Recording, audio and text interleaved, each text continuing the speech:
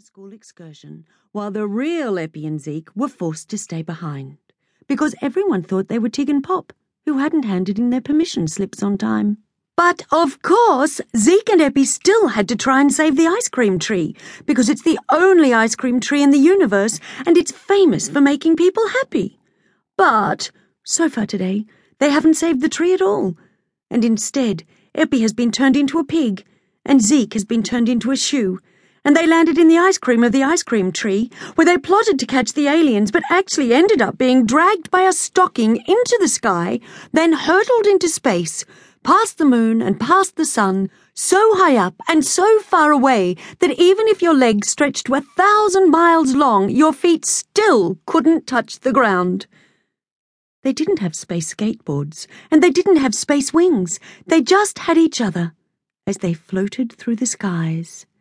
And that's where they were 2 seconds ago. Floating and flying, floating and flying.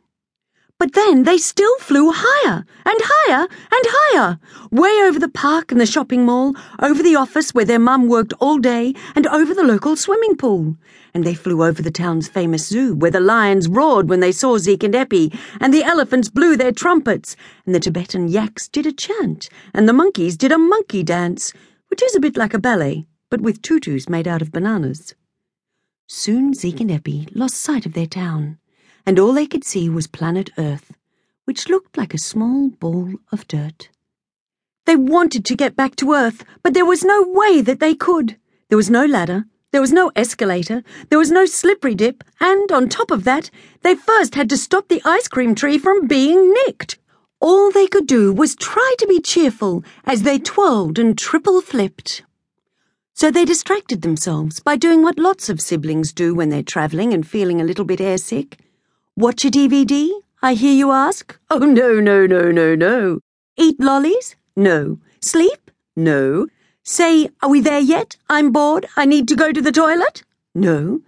Well, what in heaven did the two of them do? They fought, of course. They fought. This is all your fault, yelled Eppie, wishing that Bum was there to take her side and punish Zeke for the rest of his life by making him wear his undies on the outside of his clothes. No, said Zeke, this is not my fault, but I will tell you something true.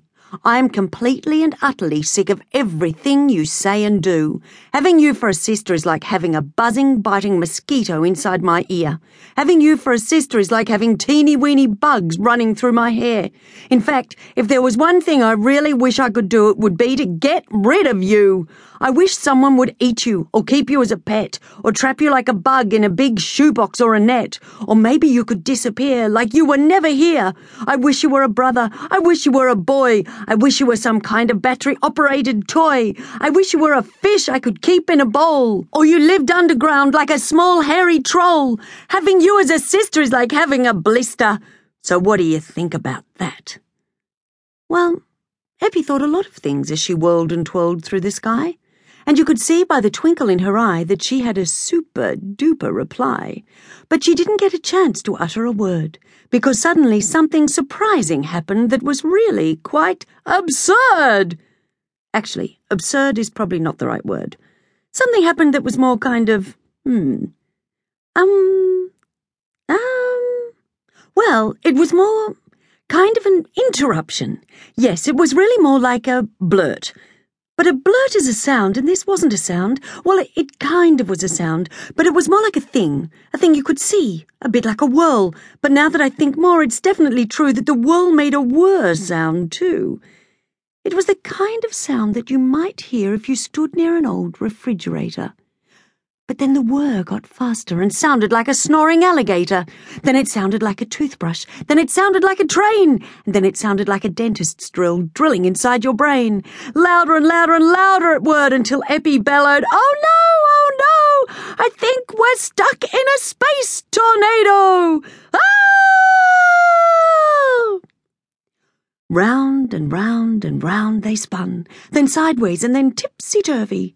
Up they went and down and round, doing crazy headstands. Zeke yelled bravely, "This is out of control! Quick, hold on to my hands!" But Eppie couldn't reach Zeke's hands, so she held on to the shoes on his feet.